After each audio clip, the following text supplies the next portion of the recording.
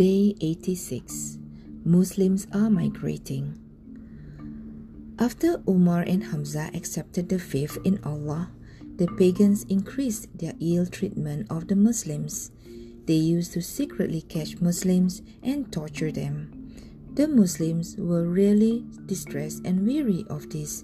They went to the Prophet for a solution. He was also greatly disturbed, but was waiting patiently.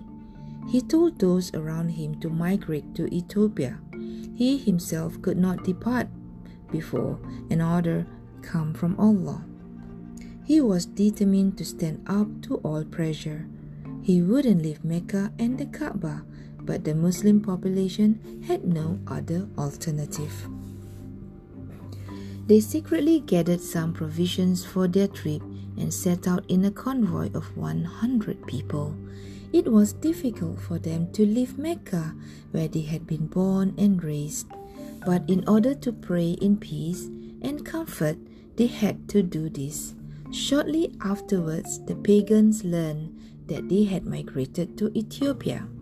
They immediately armed themselves and set out after them. They did not want people of other countries to learn that the last prophet had come.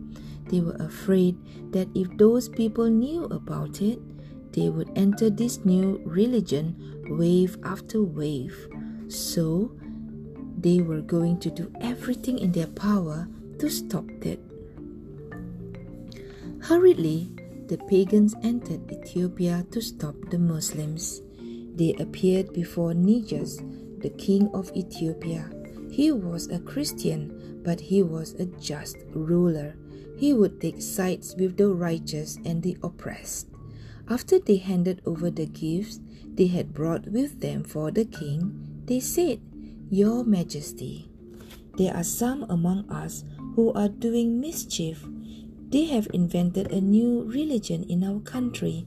They have spoiled our business. Now, escaping from us, they have come to your country. By spreading their religion here, they are going to confuse your citizens too. We are warning you in this matter." The king was anxious to hear more. What was this new religion they were talking about? The pagans continued their explanations. "Surrender them to us. We can take care of them." The king's men found this argument to be a strong one. They agreed with them. "Yes, Your Majesty," they said. "These men are telling the truth. Let us kick them out of our country. Let them do whatever they wish." But the king was a just, fair king. He thought deeply about this matter. He didn't want to make a hasty decision.